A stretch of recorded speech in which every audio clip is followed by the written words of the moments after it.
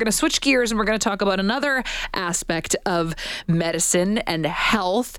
And that is the fact that the BMI might be really outdated when it comes to measuring whether or not you are healthy. The body mass index indicator. Is this something that we should still be using? Are there any other alternatives? We're going to get into it right now with our guest, who's a vascular medicine specialist at McMaster University, Dr. Sonia Anand. Dr. Anand, thank you so much for making the time. Really appreciate it. Thanks. Happy to be here. So what is the BMI? How do we find out what our BMI is? Let's just clarify exactly how we get it. It's height divided by weight, essentially, right? Nope. It is actually weight in kilograms divided by your height in meters squared. Yeah. And that's supposed to give you a number that decides whether or not you're healthy. Yeah, it gives you a measure of your stature. So it combines your weight adjusted for your height, if you will. And there are certain normal ranges and abnormal ranges that have been defined. So if your BMI is less than 25, you're called generally normal weight or healthy. If you're 25 to 30, that's classified as overweight. And if you're 30 or higher, that's classified as obese. And now we're taking a look at it, suggesting that perhaps this is problematic and this isn't necessarily the best tool to use to measure or calculate someone's health. Why is that? Well, it is not a good measure of how much fat tissue you have or adipose tissue. So BMI combines your muscle, your bone mass, and your fat mass, whereas there are other measures that just specifically measure your fat mass. So that's the limitation of BMI. Two individuals could have the same BMI, one who has a lot of fat tissue, another who has a lot of muscle tissue. And the BMI doesn't distinguish between those two. So why then is this something that's still being used? And how is this still being used in medicine? Yeah, that's a great question. It's been used in medicine for many decades, so it's entrenched in our system to define these categories of normal, overweight, or obese.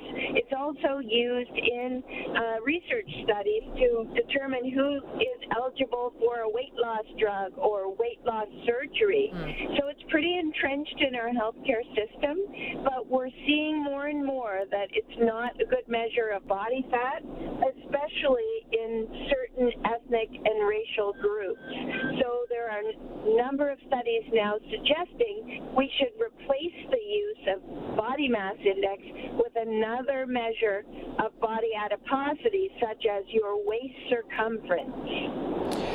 So describe a little bit about how that would work. Your circumference would give you a general idea of what you're supposed to be at your age and your height? Yep.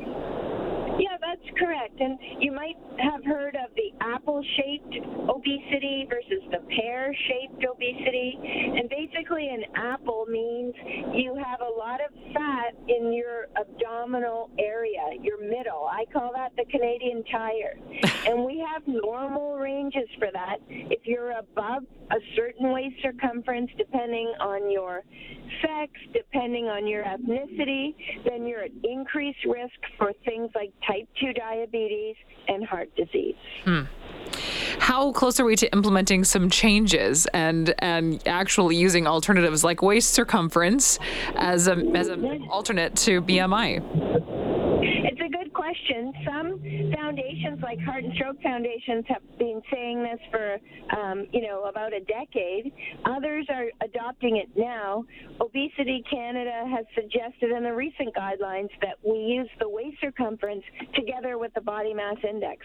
So we're seeing it being taken up by different regulatory bodies and foundations. But I must say it's been a slow adoption because we've had much of this research for over a decade. What about doing something like 3D scanning or measuring fat percentage? Why can't we implement something a little bit more advanced? Yeah, that's a great question. question too, and there are more advanced methods such as bioimpedance, where we can measure total body fat. That's almost like stepping on a scale.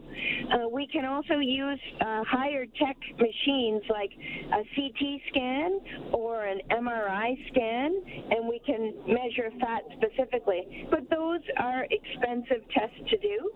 So many research studies have compared using a simple tape measure around the waist in comparison to those high-tech tests, and actually the simple waist circumference does pretty well compared to the higher-tech test. And that's why we'd recommend the simple tape measure test being done in your family doctor's office or in other health clinics. Okay, Dr. Anand, thank you so much for making the time this afternoon. Really appreciate it. My pleasure. Take care. Of course, you too. Talking about BMI being an outdated measure of health. It's been talked about being outdated for a very long time. So why haven't we looked into alternatives a little bit sooner than now? Our guest was Dr. Sonia Anand, vascular medicine specialist at McMaster University.